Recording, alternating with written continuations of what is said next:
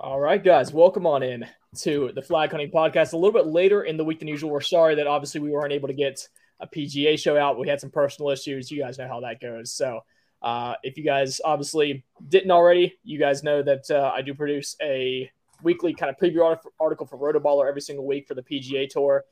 So if you guys don't feel like or don't have the time to listen to me ramble on here for like an hour and a half, you can read the few thousand words I've written down for them and maybe streamline the process just a little bit. But that's enough of the PGA Tour. I've been watching golf for way too much. Let's get into this week's race, the NASCAR side of things. We're still a little bit early in the NASCAR side of things, so I know a couple days later than usual, but hopefully you'll have enough time to listen to us, listen to Chris on the back road later tonight. Obviously, Derek did his Twitter space last night. Stay green, Lane Coin. No shortage, so we'll be right in there in the mix here on Thursday nights with all those guys. But first and foremost, let's kind of recap last week. A bit of a up and down week for flag hunting, I would say. I was actually personally at Bay Hill on Sunday. So by the time Kurt Kitayama tapped in on 18 to win, and I found a shuttle back to Universal Studios where we parked, the race was over. So I don't have a whole lot of insight. Usually I try to keep it. I try to keep some kind of tabs on the race while the golf tournament's going on. But I'm going in pretty blind in terms of what actually happened. I watched like a 10-minute highlight package from NASCAR, but Chris, you're going to have to maybe recap kind of just the race and whole on Vegas. I know Byron looked really, really strong. I mean, Hendrick in general looked very, very strong. But what are things that maybe are things that you noticed that I could have missed just kind of being an outside observer on Sunday afternoon? I mean, to be completely honest with you, not a whole lot. I mean, what you probably saw in that 10-minute video was probably all that was really needed to be seen. The guys that were fast, and they were up there all day. And that's William Byron, Kyle Larson. I mean, they were, if there's anything that can be said about this race, regardless of what you think about the caution late, the top two cars finished first and second. And William Byron had the best car all day. So regardless of all the Larson fans out there, I know it's heartbreak for them, but William Byron, the best car won. And at the end of the day, that's kind of what you hope as a NASCAR fan. Larson still finished second, Bowman third. So Hendrick just top three in it is pretty incredible. Bubba, solid day for Bubba. Mm-hmm. Turns out that Kansas comp was real because Bubba and Reddick both had speed. Reddick just to have no practice in qualifying and to make his way through the field like he did, he just gets shoved into the wall in stage 2, and that kind of people were in his way, really. He was coming. I don't know if he had race winning speed, but I think him and Bubba both had good cars. I think the Toyotas, I think they had speed, but not race winning speed. Denny Hamlin kind of touched on his podcast early this week, saying, he felt like he had about a 5th, 6th place car. And I think that's where he ended up, if I'm not mistaken. He finished 11th, but I do remember, didn't Larson pass him for the lead, like with 78 to go? So Hamlin was kind of, once he lost the lead and midway through stage 3, he kind of just steadily went backwards. So the last caution obviously created basically a green-white checkered. Okay. And I think Denny got shuffled back a little bit because of that. I do actually want to talk about that, though. That's one lead-in point here I want to talk about. Was that final caution, because that was probably our best shot at hitting the outright, because they come into pit and Martin Truex pulls out, and he's the only car that stayed out. And for a second, when I first saw him pull out, I was like, oh, baby, like we got a chance. Right. And then nobody else proceeded to stay out. And I was like, never mind, we don't have a chance. But, looking back, first of all, he was 3rd or 4th when the caution hit, right? Because it was Larson, Byron, I think. Well, Hamlin was 3rd, I think. Okay. I think Truex is he's 5th, maybe 4th or 5th. So anything can wash.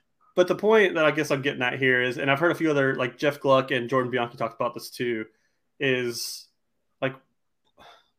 and I know hindsight's 2020, and we also are the losing side of this bet. So this is maybe a stretch, but why didn't anybody else stay out, right? And the justification behind this is there was only 17 cars on the lead lap.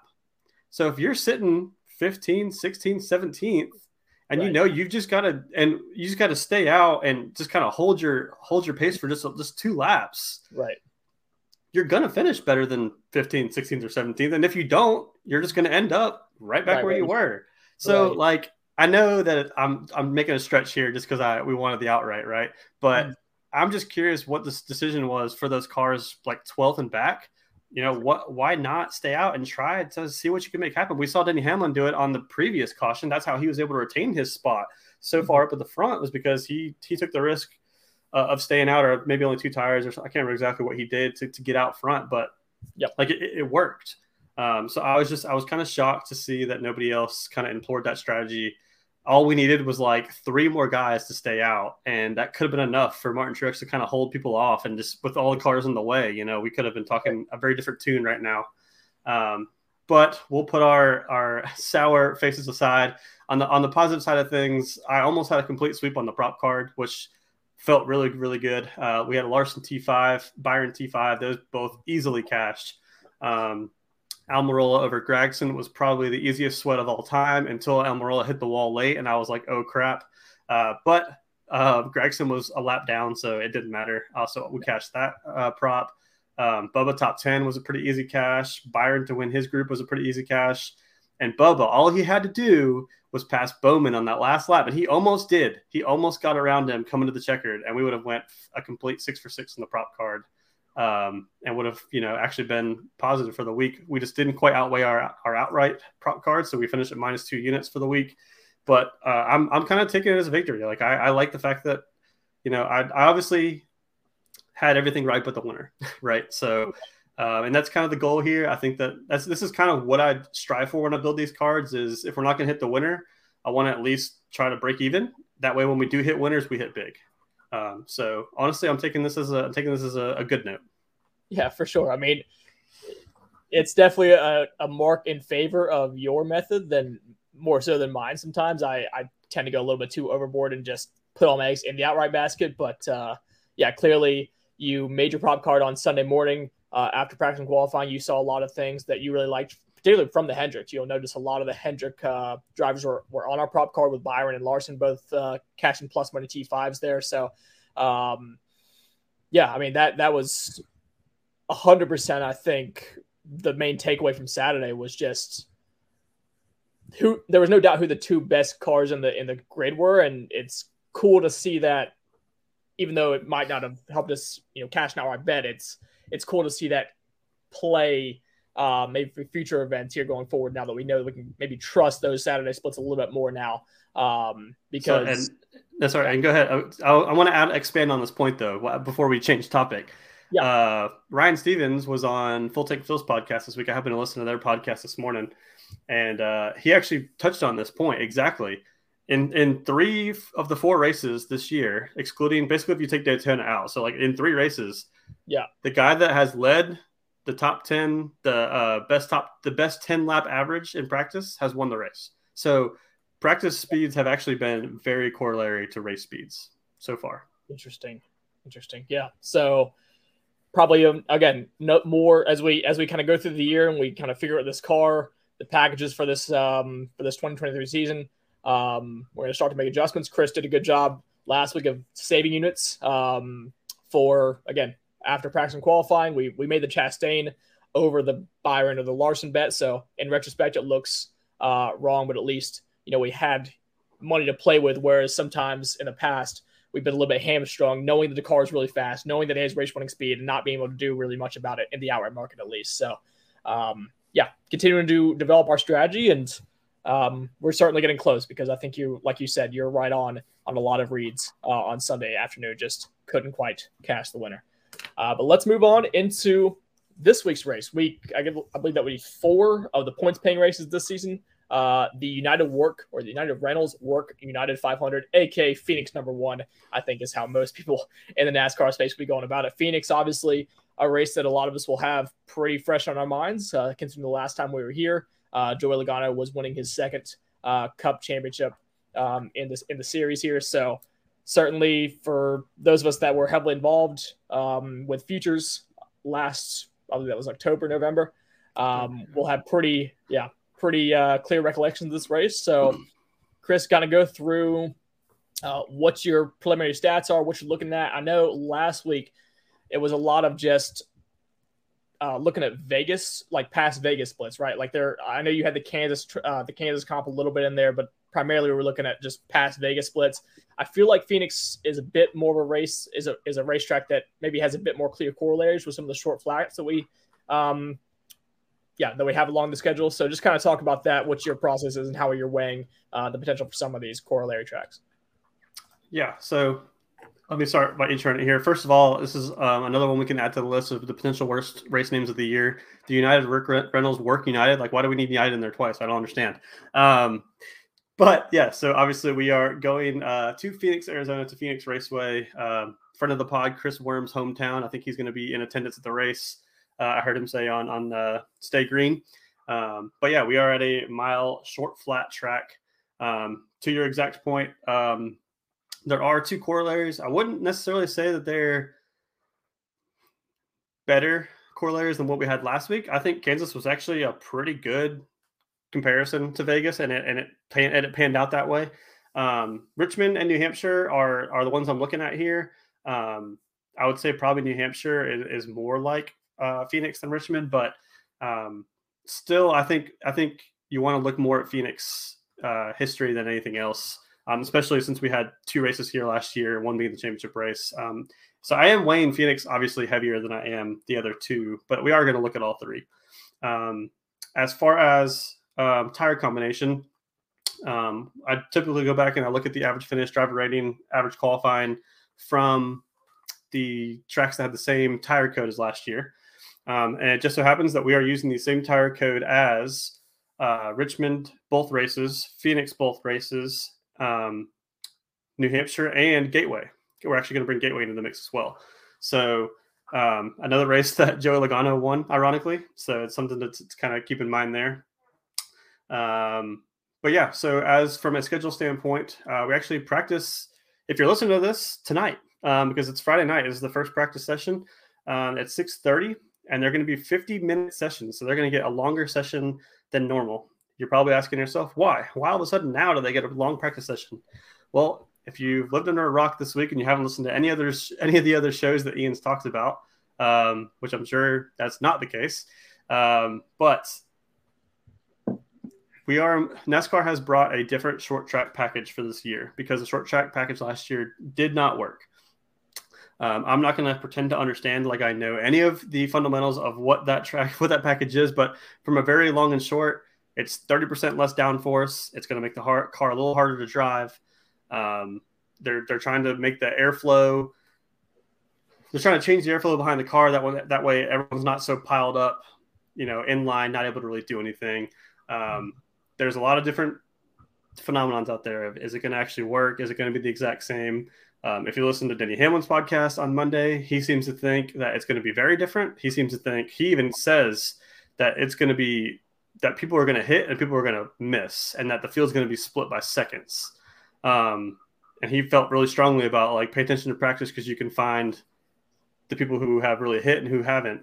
Now, if the other side of things, if you see like guys like Steve Letarte or Brian Murphy, who friend of the pod for Derek's pod that works for Stewart Haas Racing, he seems to think nothing's really going to be that different. That it's just going to look exactly like it did last year. And that NASCAR is trying to change some things, but in all actuality, it's really not going to be that much different. So, I think tomorrow night or tonight when you're listening to this, practice is a must. Like you need to watch practice or at least tune in somehow or look at the numbers afterwards that Ryan at iFantasy Race or Ryan Stevens at Win the Race or any of those sites that you go to. Practice splits I think are going to be even more important than this week than even the past few weeks. Even though we just said those were important, I think practice tonight's going to be really interesting. Saturday at 2:00 we have qualifying, and Sunday at 3:30 we have the race. As far as the model goes, it's pretty similar to kind of what I've been doing the same thing for pretty much this year and most of last year. So I'm looking at obviously the driver rating and average finish at Phoenix over the last 3 years, which equates to the last 7 races. I'm looking at the average finish over a driver's career at Phoenix. We're looking at the average finish and average qualifying at Phoenix last year in the next gen era. I'm also looking at the other short flats. So we're looking at Richmond, Gateway, and New Hampshire average finish and average qualifying. And then we're also bringing in those same similar tracks. We're going to look at their total speed rankings, which is via Ryan iFantasy Race. And then I've started incorporating the 2022 drive rating just because, drive rating, it can tell a little bit different story. Like you could have a decent total speed number, but the drive rating may say something completely different. So, if you look at all the different parts, they all tell different stories. That's kind of what the model has in store. So what did that spit out? Number 1, Ryan Blaney. Number 2, Joey Logano. Number 3, Kevin Harvick. Number 4, William Byron. Number 5, Denny Hamlin. Number 6 is Chase, but we're going to cross him off, obviously, because he has a broken leg. And we are not going to be betting on Josh Berry. In fact, I'll be looking to bet against Josh Berry if I can find odds on that. Number 7 is Kyle Larson. Number 8 is Kyle Busch. Number 9 is Ross. Number 10 is Briscoe. And then since we're knocking Chase off, I'll go ahead and give the next guy down. It's Martin Truex. And then actually the next guy down, so I guess 11th is Christopher Bell. Fell just outside the top 10. So that was just for me. Yeah, that was for you, for sure. That was for my peace of mind. Yeah, Ian was going to ask where he was anyways, so we had to point that out. I guess just, we'll probably be getting into this very shortly, actually in the very next segment, but, not surprising that 1 and 2 are Ryan Blaney, Joey Logano. These were the 2 by far fastest cars that we saw in the fall. If this sways in favor of the guys who think that nothing's going to be different with this new package, Ryan Blaney and Joey Logano is going to be hard to overlook because they are, not only are they really good at this track, they showed the speed the most recently of anybody. Now on the flip side of things, if the package is different, and you also look at last week, which I know last week's not comparable, but Ford was nowhere to be found last week. I mean, it was Chevys all day up front and Toyotas right behind them. Fords were lacking. So Austin Cindric actually, I think, was a top performing Penske, right? He finished like 6th or 7th. Yeah, I think you're right. I can bet that. You're right. He finished 6th. Actually, I don't even think I realized that. So yeah, that's news to me. I always have an eye. Do what? I always have an eye on him. Don't worry. Yeah, you do. So, anywho, I guess that's a good point to lead, or a good starting point to lead right into this. But I'll be honest, there's going to be a lot of conversation of maybe who I'm leaning towards and who I'm not. But I'll be, as of right now, I only have 1 bet clicked in. I think most of the NASCAR community can stay the same, and I think it's smart to stay the same. Is try to hold out as long as you can to see these practice numbers because, I mean, honestly, I don't feel like anybody has an edge right now because we don't know. We don't know what tomorrow's going to look like. And this is the first time this year that I feel like we've had to say that because, we've had all this next gen data, but now they're bringing in this whole different package. So who knows?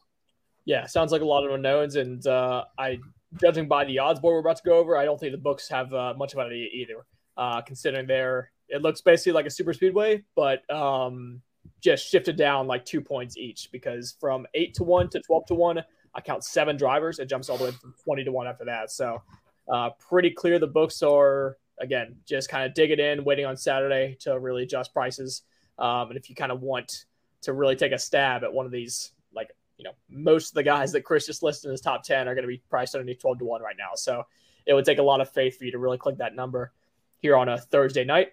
But let's go over them anyway, just to kind of talk about at least their profiles before we get into Saturday, and then maybe some guys that Chris does have a particularly close eye on Friday and Saturday. So to start the odds board, the favorite, of course, the champion of NASCAR the last time we were here, he cashed us a 4-1 outright ticket. Joey Logano priced at 8-1. Ryan Blaney priced at plus 850. Right beside him, his Penske teammates. Kyle Larson is at 9-1. Chris, do you want to go through like 8-12, or do you just want to stop there? Do you have maybe some things to say on each of these first 3 favorites? I think we could probably stop there. Okay. Obviously I've already kind of touched on Blaney and Logano. I think for me, if I had a lean, even though Ryan Blaney is even though Joey Logano is the last winner and Ryan Blaney is sitting at the top of my model, I'm a little hesitant on Blaney still. Like, I know we just saw, there's no argument. Like, he had the best car at the Phoenix race. He just was blocking for his teammates so his teammate could win the championship. Right. But, I mean, this is like the Colin Morikawa or the Justin Thomas of golf, right? Where, we know the talent's there. Probably not a good day to talk about Colin Morikawa, right? Actually, pile on Colin Morikawa if you're just at 64. But I guess, all right. So, but in the sense of we always want to see that Ryan The Blaney numbers has look this. great. It's just like the numbers look great. It just never feels like he's worth the price. That's kind of what you're saying. Yeah. And even when he does have the speed, right? It always seems like his pit crew or something shoots him in the foot. Or, I mean, it's always something with Ryan Blaney. Week, I know because we had conversations last week before we kind of submitted our card on Sunday. We're kind of trying to figure out our final outright. We were between guys like Chastain and Byron and Larson, and Blaney was right there. He was super fast on Saturday. He was a guy that I had under heavy consideration for an outright bet at like 8 to 1. Yeah. And when it came down to it, I mean, he was by far the least competitive of any of those guys that practice at the top of that range. So, for sure. There's certainly some hesitance, especially on like a Thursday before he's really proven anything. Obviously Penske's shown stuff in the past, but 8.5 to 1's a tough one to swallow with all these skill drivers around him. Yeah, I mean, really either of these guys, I'm not willing to spend 8 to 1, even 9-10 to 1. Or at least pre-practice qualified. Right. I fully want to wait. Now, if after tomorrow night, or I keep saying tomorrow night, it's really going to be, I guess, tonight when you're listening to this. But if after tonight, if they top the speed chart and then they go out there and just nab the pole, we'll probably see them down to 6 to 1, 5 to 1. Right. Maybe we reconsider. I'm telling you right now, I got plenty of room in the budget. I'm prepared. So, like, if we have to go to 5 or 6 to 1, we will. But I don't know. I don't know what we're going to see, and I don't want to. But I don't want to spend the price on these guys now. Regardless of what the package looks like Joey Logano, first in driver rating, first in average finish over the last 7 races here, third in average qualifying, fourth in average finish. Ryan Blaney's first in average qualifying at Phoenix last year, second average qualifying at the short flats. So, I do fully expect them to be good no matter what happens tomorrow night.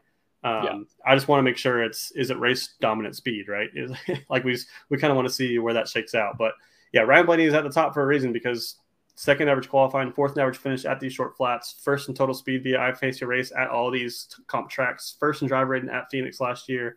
There's a reason why Ryan Blaney's atop the chart, and I think he's interesting. And like I said, I just kind of want to wait to see where he shakes out. But I'm willing to go up to probably 5 or 6 to 1 to bet Blaney if I need to. Okay. Yeah, and then obviously Larson 9 to 1. We talked about a lot of the 2022 champion. Obviously, Larson won the 2021 championship here. Didn't have the speed at Phoenix that he showed in 2021 in the new gen car last year.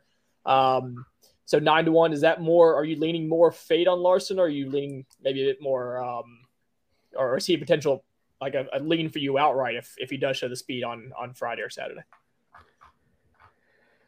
I think Larson's in the potential for more of a prop. I don't know if I'm going to be betting him outright. He just doesn't quite have he's got good history here, but it's not great history. Yeah. He's fifth in driver rating over the last 7 races here, fifth in average finish. Last year, the short flats, he was 8th in average finish, 6th in total speed at the short flats. So, with the speed that Chevys have shown this year, I think Larson is very much a guy that, I think friend of the pod, Roy Picks, I think has already bet him for top 5. I could see Larson potentially making the prop card again, but I don't know if I'm going to get there outright.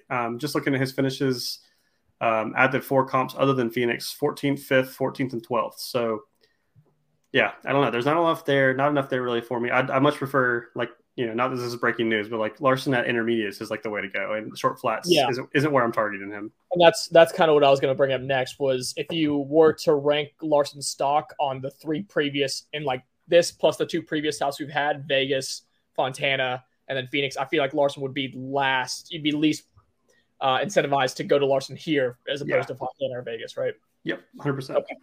Fair enough. All right. So that does it for the top 3 here. Plenty of names to get through before we even hit 12 to 1. Let's go through, again, 10 to 12 to 1, 7 drivers here. I actually miscounted earlier. It's 10 drivers from 8 to 12 to 1. 7 are priced from 10 to 12.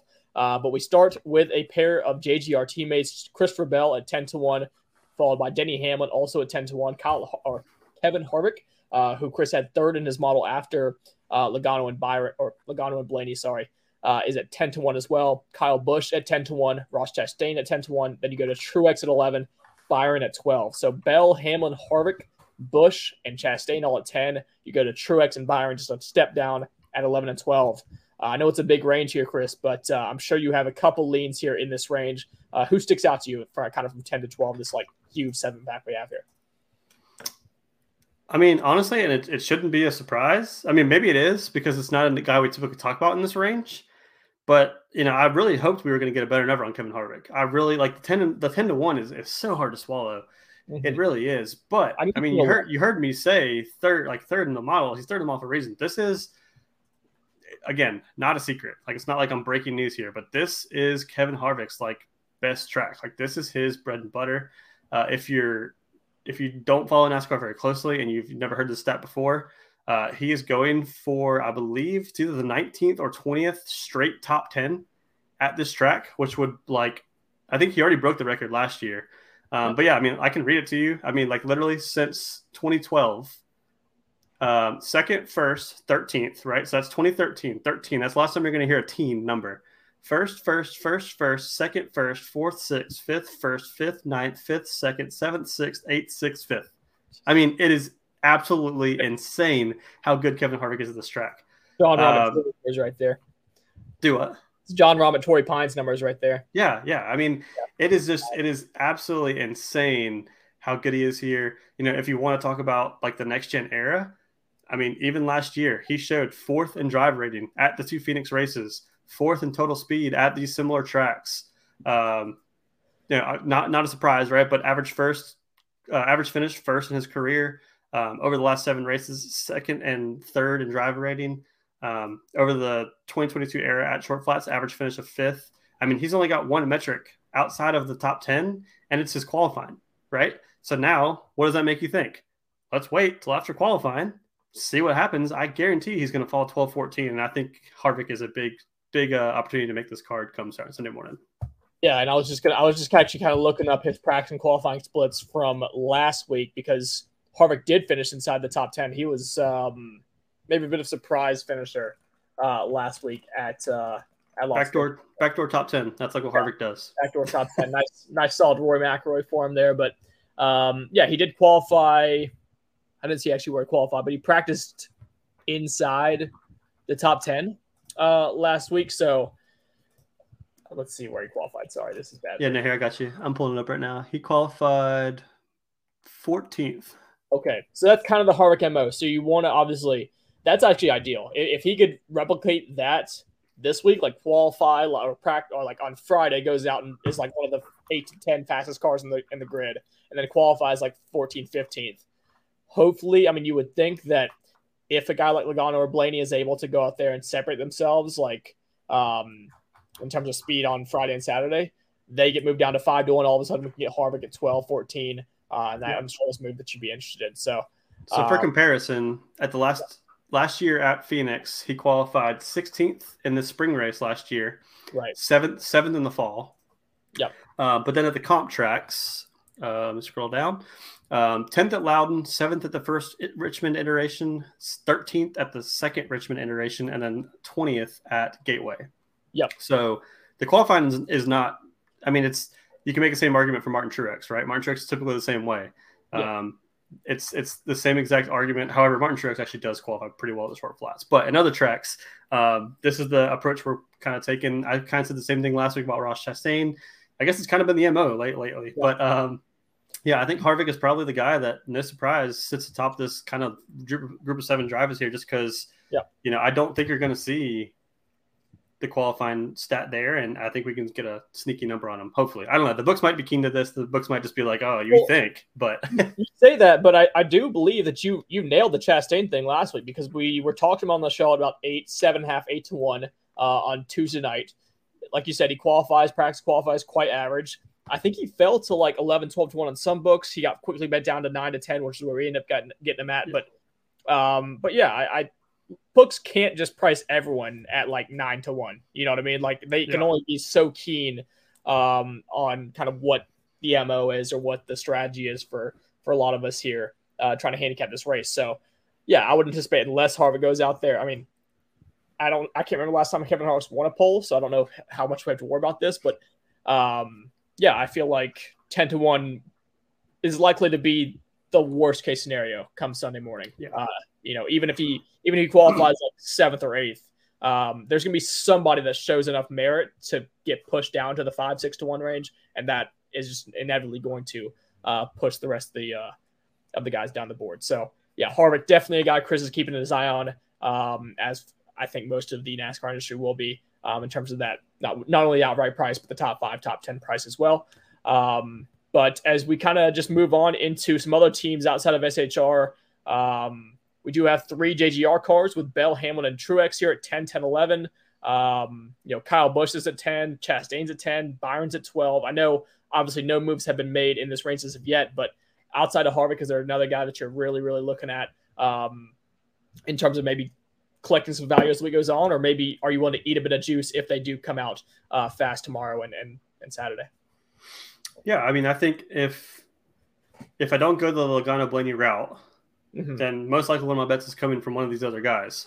And it's truth to be told, I don't know. I don't know which direction I'm going to go. I'm waiting to see kind of how things shake out. If I had to pick 2 favorites, maybe 3 favorites, I mean, it's so hard to narrow these guys down. I don't blame the books for doing what they did. But Danny Hamlin's a really good racer at this track. He's right behind Kevin Harvick in a lot of these rankings. He's second average finish over his career, third in average finish over the last 7 races here, 6th in drive ratings. That's quite a little bit different than Kevin Harvick. He's 8th at average finish at these short flats. So, I mean, he's right there. Martin Truex I like at these tracks typically, but Phoenix is the worst of the short flats for him. So Truex is probably a guy that I don't want to say fade because, and not that the Clash is comparable, but like he was good at the Clash, and that's the last time we've seen like a short track, right? I think Denny's probably my biggest lean in this range. Go ahead. I do have a question to ask you about Truex. So we kind of had a bit of contention point on Saturday night. You know, we talk about the practice and the qualifying splits a lot between just private correspondence. And I always, my at least experience with Truex in the short time I've been doing NASCAR betting is he's always a guy that I like buying high on, but I don't really like when he falls down the board and all of a sudden, you think you're getting value on an 18-1 Truex and then he like never shows you in life. So obviously you disagree with me this past week, and you were high on him pre-process. We got a little bit of drift, got a 16-1 outright the day of on Sunday. So I do want to I know he had a chance to win because of pit strategy, but kind of go over the race speed of the 19 car. Were you disappointed with what you saw on Sunday overall, or were you actually kind of encouraged with the fact that he wasn't particularly fast on Friday or on Saturday, but was able to still kind of maintain a bit of touch with some of the faster cars on Sunday afternoon? Yeah, so I think 9 times out of 10 I would agree with you. Like you're spot on with like buy high, but if he doesn't have it, we're not really in. But the reason I disagree with you this past week is because I did go back and look at Vegas last year, and this is what I sent you. I looked at Vegas and Kansas last year, and he didn't show great practice qualifying numbers then either. But then when the race came around, he was fast. I mean, that's why I was so high on him pre-practice and qualifying this year, was because of how his speed rankings rated out last year. Yeah. And to be honest with you, I still feel pretty vindicated about that, because looking back, iFantasy Race, Ryan has already posted his total speed rankings from the Vegas race. Truex is 4th. He was 4th in this list, behind William Byron, Kyle Larson, Alex Bowman. So, and ahead of Bubba, and who I thought was really fast. So, I still feel pretty vindicated about that. And I wouldn't say that works out every week. This week is more of your strategy. This week is more of like, if Truex is sitting like he did last week, 15th, 16th in practice, forget it. I ain't on him. Okay, fair enough. So that's a Vegas only thing going forward, or maybe select few tracks that Truex has had. That's on. Yeah, it's got to be a track where I've got the proof to say, like, hey, I'm on high on him for a reason. He didn't show up last year at this track. Yep. I've just got to have better vindication. And this isn't going to be one of those tracks for me because just looking at his average finish over the last 7 races here, it's 17th. Over the career is 14th. So, yeah, not good. All right. So we'll have to wait and see on Truex. Obviously, Harvick is a big contention point for us going forward to see if we can get maybe a bit of drift off the 10-1, or if he shows speed, we can buy maybe a bit higher.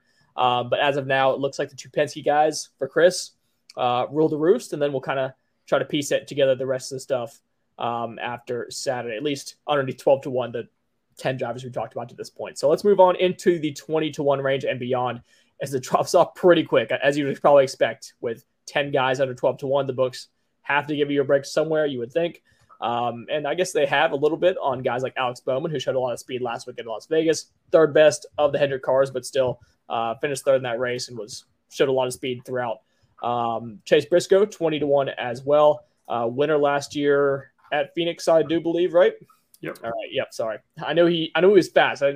That's the problem with looking at these advanced analytics, is you like, oh, this guy was like third total speed, but did he actually what actually did he do with the third total speed thing? So 20-1 on Briscoe, 20-1 on Bowman, and we'll jump to 25-1 on Reddick as well to kind of round up this 20-1 range. So again, 10 guys underneath 12, but 3 guys from 20 to 30.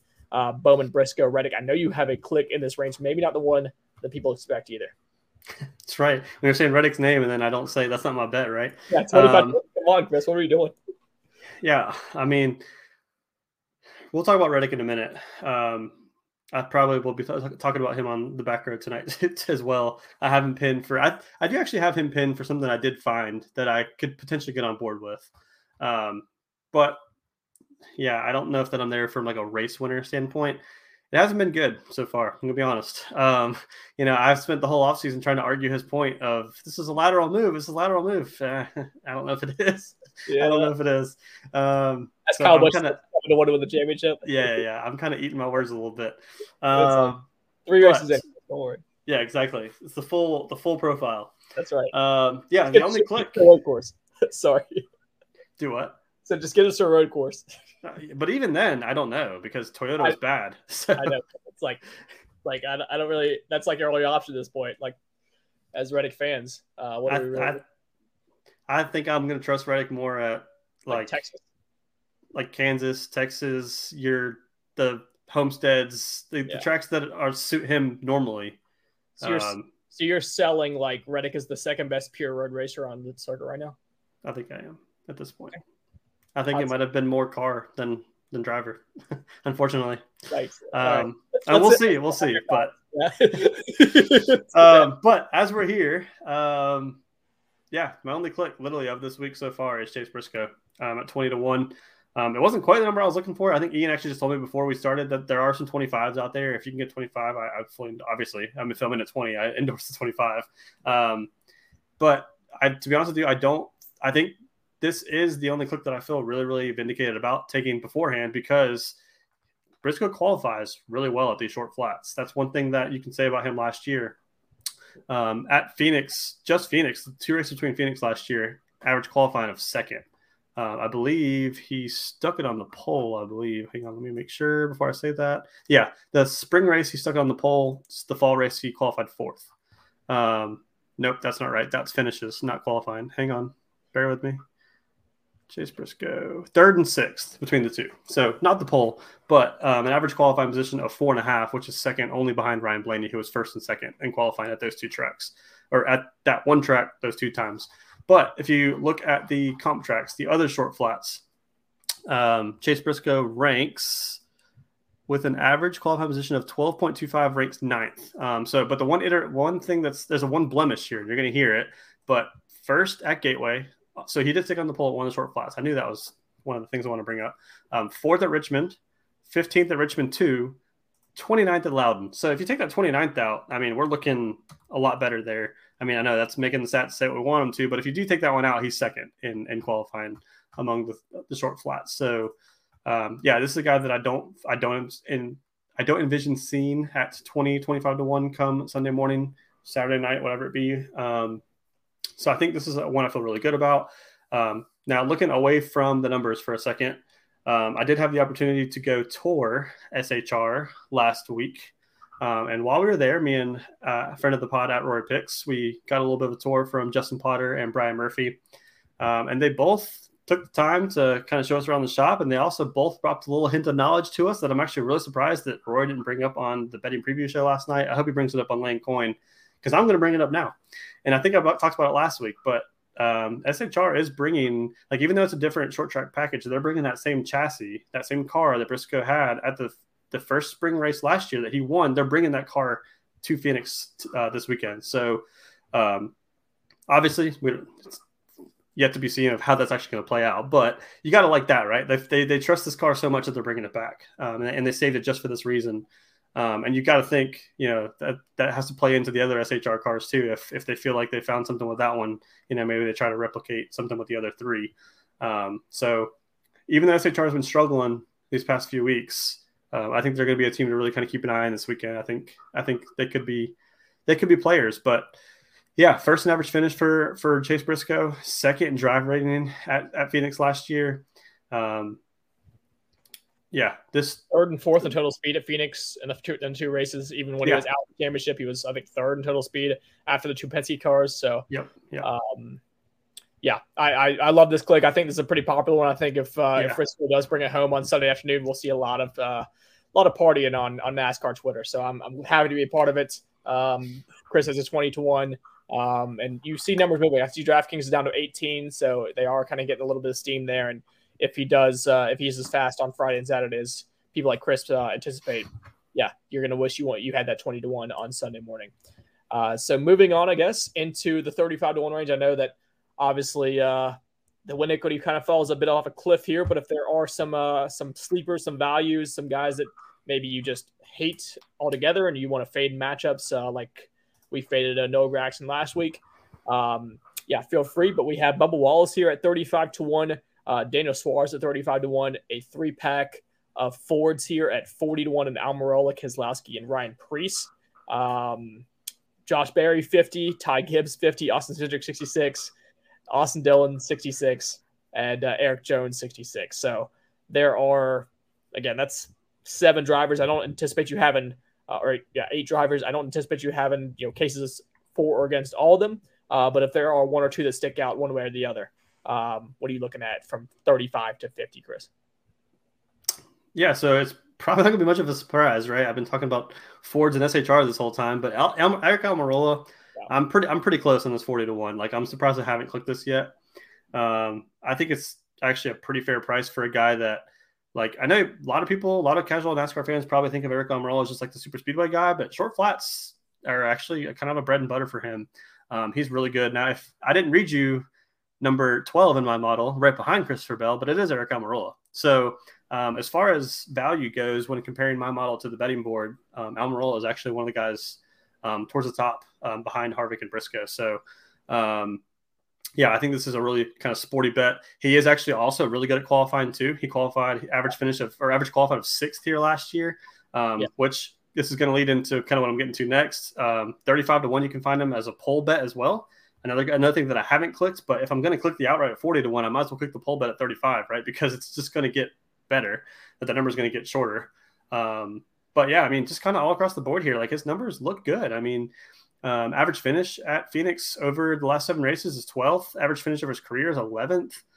Drive rating is 15th. Average finish last year at Phoenix is 12th. His total speed was 17th, so the speed is a little down, but I think he knows how to kind of get around this place and preserve the tires, use pitch strategy, whatever it may be. But this is a kind of a sneaky place for Almirola. Again, I don't know, like the 40-1 probably feels a little too, like, I don't really know that he has race winning potential, but I think I was going to say he is currently sorry, Chris, to cut you off, but he is currently plus 210 to finish top 10. And you make the case that obviously if he qualifies on the pole, we cash 35-1. Obviously the 40-1 looks really, really good.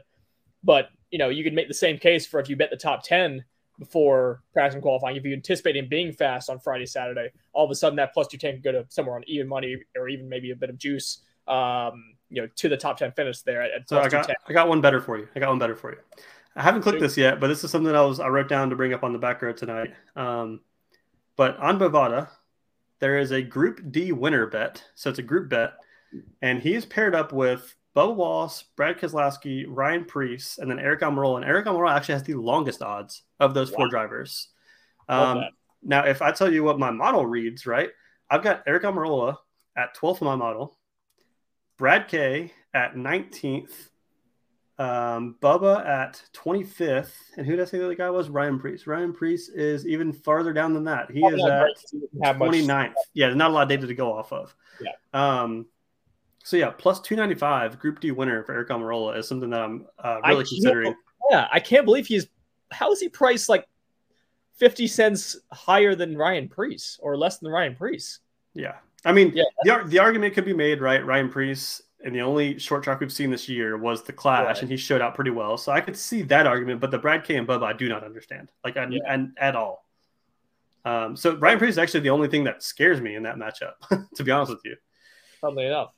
Well, you could bet both of them hypothetically, but yeah, that's a really juicy plus 225 because it's because here's the thing with the top 10, right? Because if you bet him top 10 plus 210, like he's competing with, let's just kind of go down the list, like the 9th or the 10th highest priced driver in the top 10, if that makes sense, right? You have a lot of guys that are minus 190, but if you get to the 10th down the board, William Byron's minus 140. Then you have Alex Bowman, Chase Briscoe, Tyler Reddick. That's kind of what you're competing with at plus 210, like the guys that are projected to be that 7th through 10th car.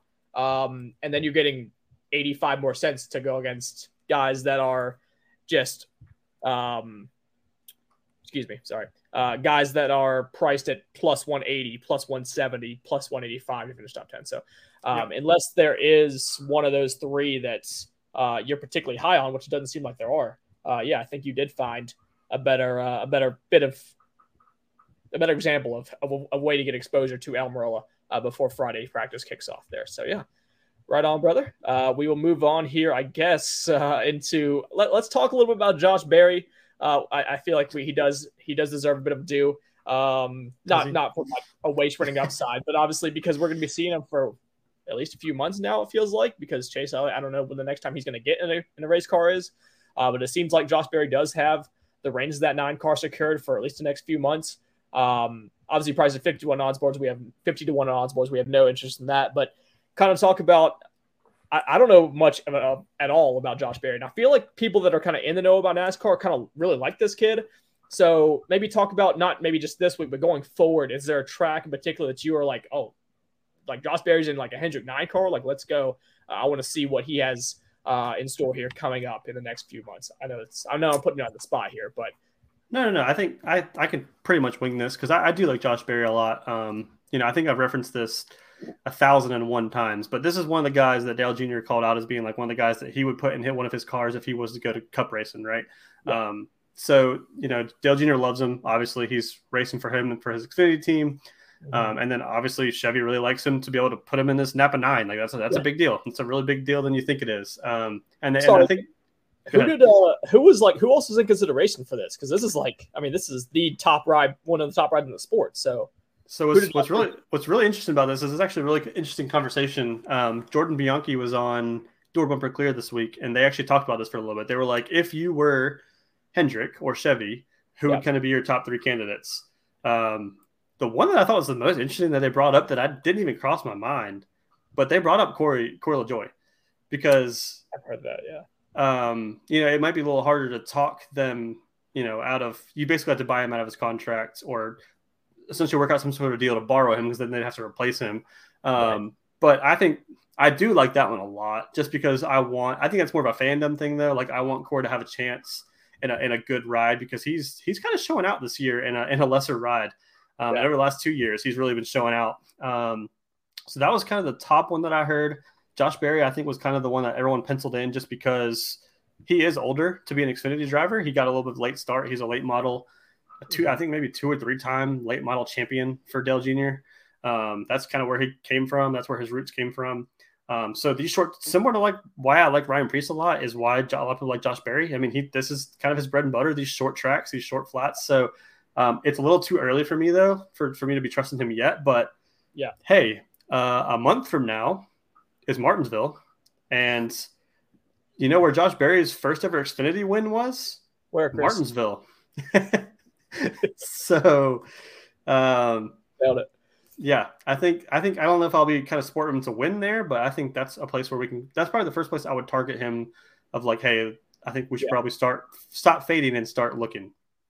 Okay. Yeah. So I can't wait for the Ryan Preece, Josh Berry duel at Martinsville over 500 laps there in Tennessee. That'll be a lot of fun. So, I mean, I don't have anything else for you, Chris, to be honest with you. I mean, Ty Gibbs, 50-1, Austin Cindric, 66. I just want to talk about Ty Gibbs just in general, like, because as someone who only pays attention to the winner and like some top fives every now and again, like how is the initial experience going? Because obviously Gibbs, Truex has shown a bit of speed. Bell, recently just finished in the top 5, I believe, last week at Vegas. Hamlin's shown a bit of speed here and there. So when you're kind of assessing Ty Gibbs' rookie year, I know we're 3 races in, but has there been anything that has either positive or negative that stood out to you kind of early on in the 54 car? Or obviously a lot more wait and see to be had, but it's just, I feel like it's crazy because I just haven't heard anything about the 20-year-old kid that is in one of the premier rides in the entire sport, and I didn't expect him to come out here and win races or anything like that right off the bat. But just for like it to be dead silence, I feel like was quite weird. Yeah, I wouldn't really say that I'm really too shocked. I mean, like it's probably a little shocking that he's not running, like he's not even really contending right now. But neither is Noah Gragson, and neither was Cindric last year, other than Daytona 500. Sure. I'm trying to think who was the year before that came up. I guess it was Bell 4 years ago now. But like it takes Reddick the year before that. Like it takes guys 2-3 years, especially in this new car, to get moving. And I kind of said that I don't know if I said that in the preseason pod or the Clash pod or when I said that, but I remember bringing that up. Like I think Gragson and Gibbs are going to be more guys that I'm more likely to fade, especially earlier on in the year than I am to bet. But I'm not worried by any means. I think they're still great talents. I'm more worried about Gragson than I am Gibbs, just because Gragson's in a 42 car that has shown absolutely zero speed in like ever. But even that, like Gragson will figure it out. Like he'll have a good run or two here or there. Gibbs he's going to eventually be good. Like you can't be in a top ride for JGR and be the grandson of the owner and not have some good equipment at some point. Like he's going to show out at some point. Yeah. So what do you think is like if you were to handicap like season-long points, Gibbs versus Cindric, like who do you think actually? I guess you give the edge to Cindric because he's got a bit more experience in the Cup car.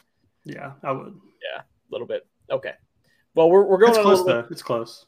Yeah, it's just interesting to me because like I feel like in I don't know.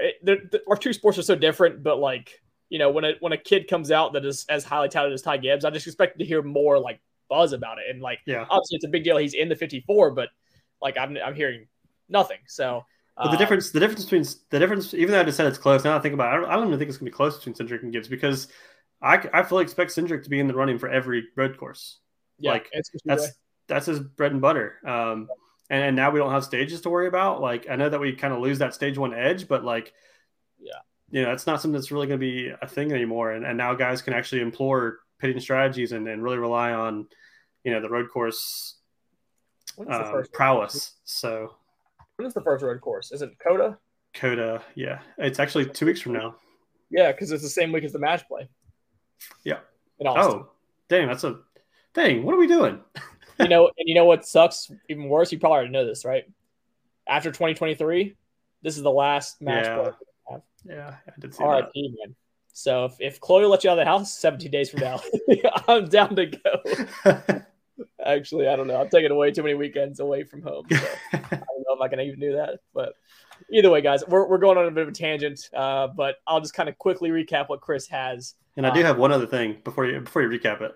Oh, shit. We didn't talk about it. I mean, we talked about Almirola pole, but if we're going to talk about another pole bets, right next to him, if you just to go like the next name down from Almirola, it's Austin Cindric. This is a guy that How could I? He doesn't necessarily show out at the like other short flats, but Phoenix he had a pretty good qualifying here last year.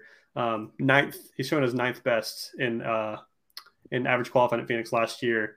That's not where he's sitting on the odds board. So, excuse me. I think that's I don't even know if I mentioned, but Almirola is 6th best in qualifying compared to everybody else at Phoenix. So, Briscoe is number 2 in this model for qualifying, and he is 16-1. Yeah. So that's potential. That has potential too. So we'll see. At the end of the day, I've got Almirola and Cindric locked in. Well, not officially, but I'm about to as soon as we stop recording. But this might be the first time I go towards the top 2 because Ryan Blaney, 1st and 2nd, is hard to ignore. So we'll see. But right now, Almirola and Cindric is who I'm locking in for pole bets, with Briscoe and Blaney being potentials. Okay, 10-4. And obviously, Chris will have that on Twitter pretty damn soon from the posting of this podcast, considering qualifying practices tomorrow, and then qualifying will be obviously on Saturday afternoon. So just under 48 hours from now. In the qualifying market, as Chris just said, Blaney looks to be a lean if we are going to go to the top there, but obviously Briscoe 16, Almirola 35, Cindric 35 are other names down the board that we're looking at in the Saturday market. But for the outright market, we have locked in Chase Briscoe at 20-1. We are waiting on qualifying, and we're practicing qualifying Friday, Saturday for the rest of our card. Obviously, Cindric at 20-1 is only like a unit and a half play for you, Chris?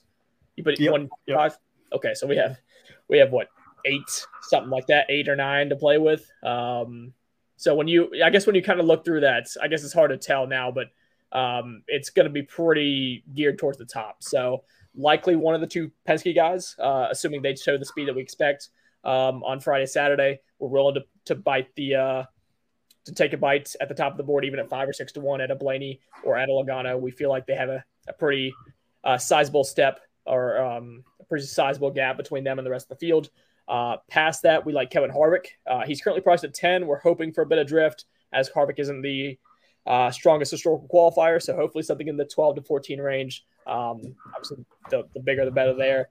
And then we go into, again, the 20-1 range where we have Briscoe locked up, and then Almirola at 40 is another one that's pretty close to being on the card as well. So unless there's anything you want to add, Chris, I'm going to sign off here for us, and you're going to be doing double duty tonight on the back road with IBT.